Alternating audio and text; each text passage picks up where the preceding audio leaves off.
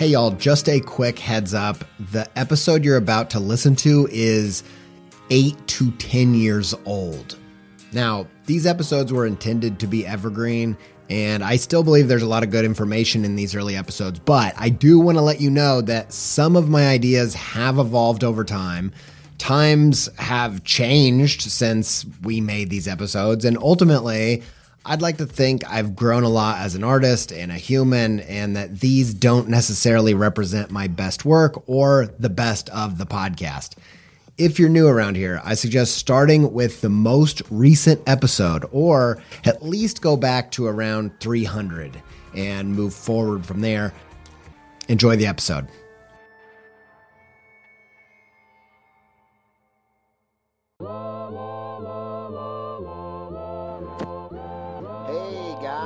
It's the Creative Pep Talk podcast with your host, Andy J. Miller.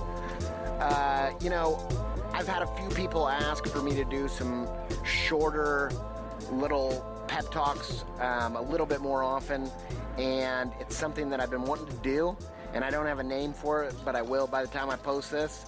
I'm on my way to work. I'm going to teach a class on self-promotion for illustrators at the Columbus College of Art and Design. Just before I get on with this, I just wanted to let you know you can listen to this podcast at illustrationage.com/creative pep talk. I just wanted to connect with you today, and I wanted to say, look, I think it's incredibly important to know what you want. I feel like, a few years back, I kind of cringed at this idea of, determining what you want. It sounded so selfish and so prideful, and I felt like there was just this air to it that just didn't at first sit right with me.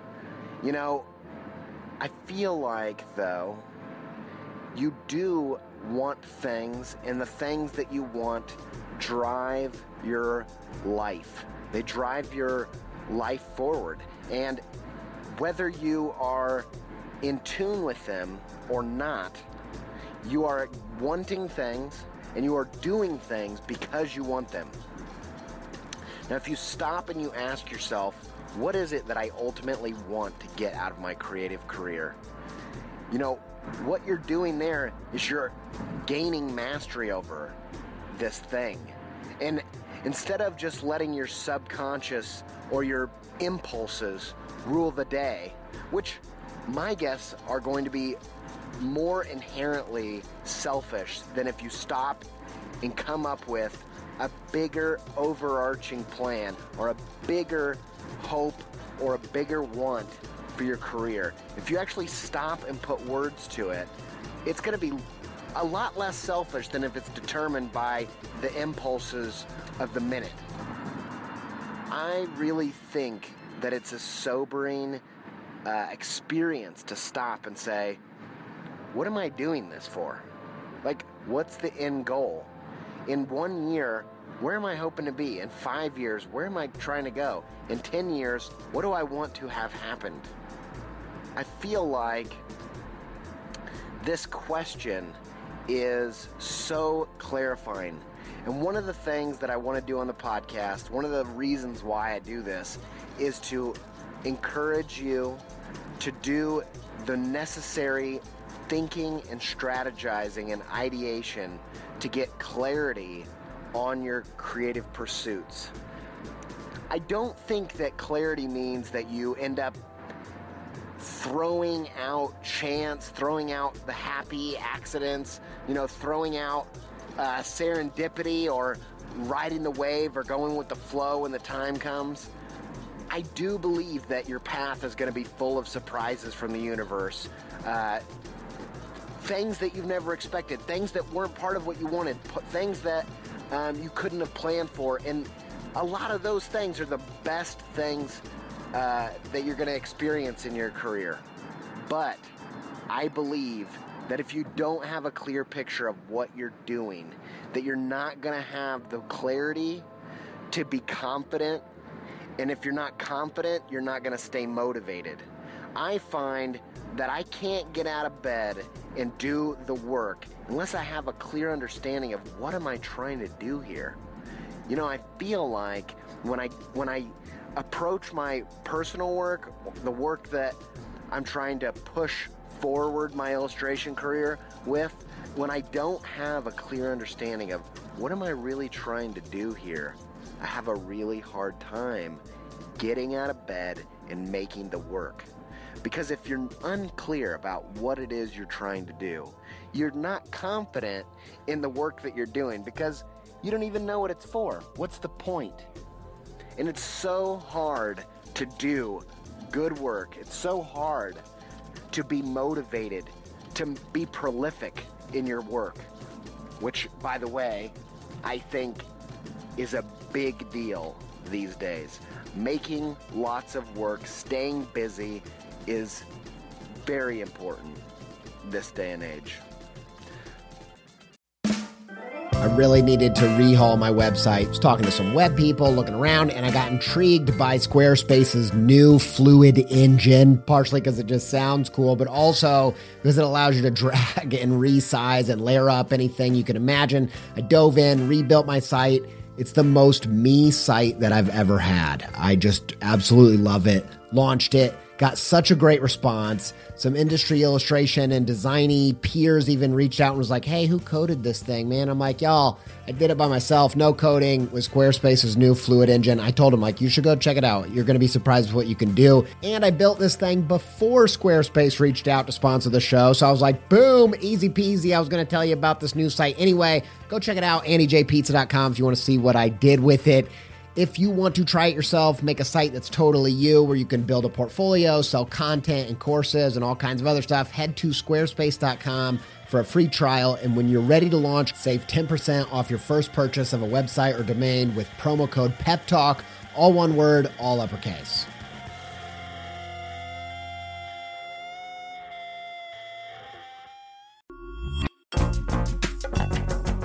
This episode is supported by In the Making, an original podcast brought to you by Adobe Express, the all-in-one content creation app included in your Creative Cloud membership.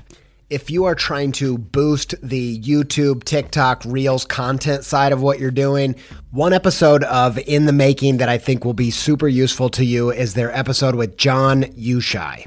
I think John's method for including his audience in the process is really inspiring. And if you want to hear about that and more about leveling up your game in the creator economy, just search In the Making in your podcast player to listen. Many thanks to In the Making and Adobe Express for their support.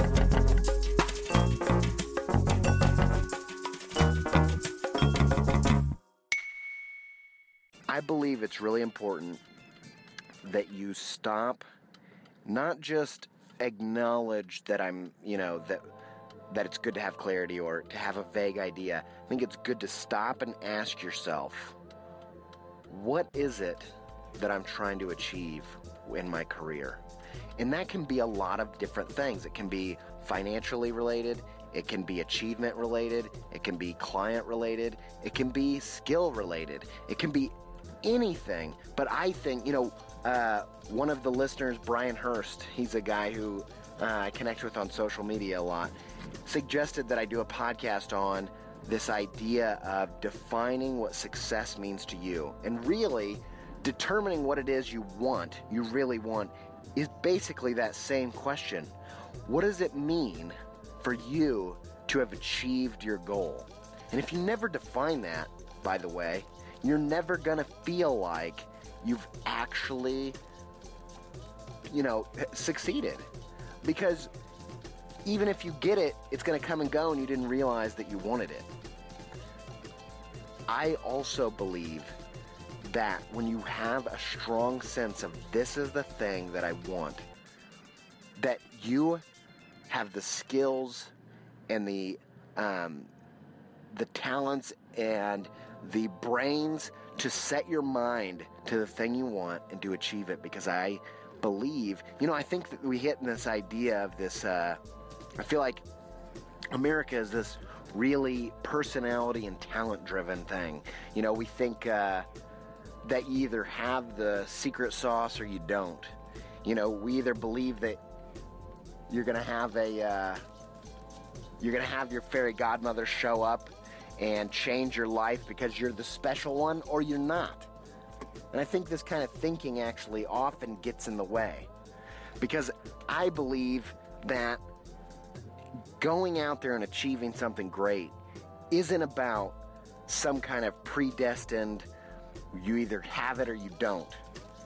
You know, the times I've tried to start a new pursuit, one of the things that holds me back the most is am I really good enough to do this thing?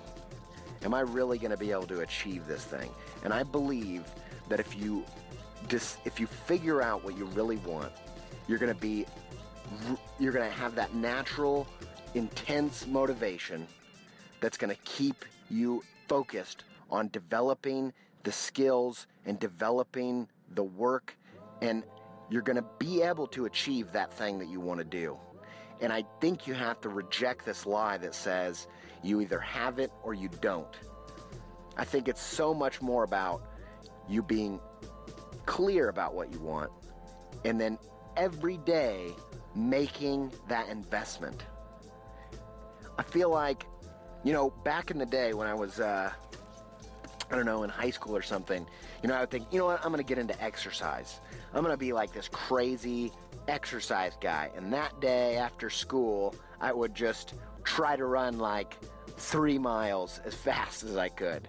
And I would tear up my body. I would feel absolutely terrible the next day. And I wouldn't run for years after that.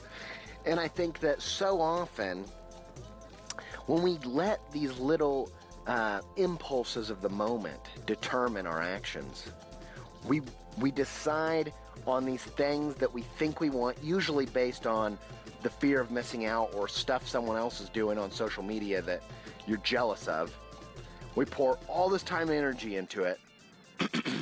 The results are really nominal, or the results are actually bad.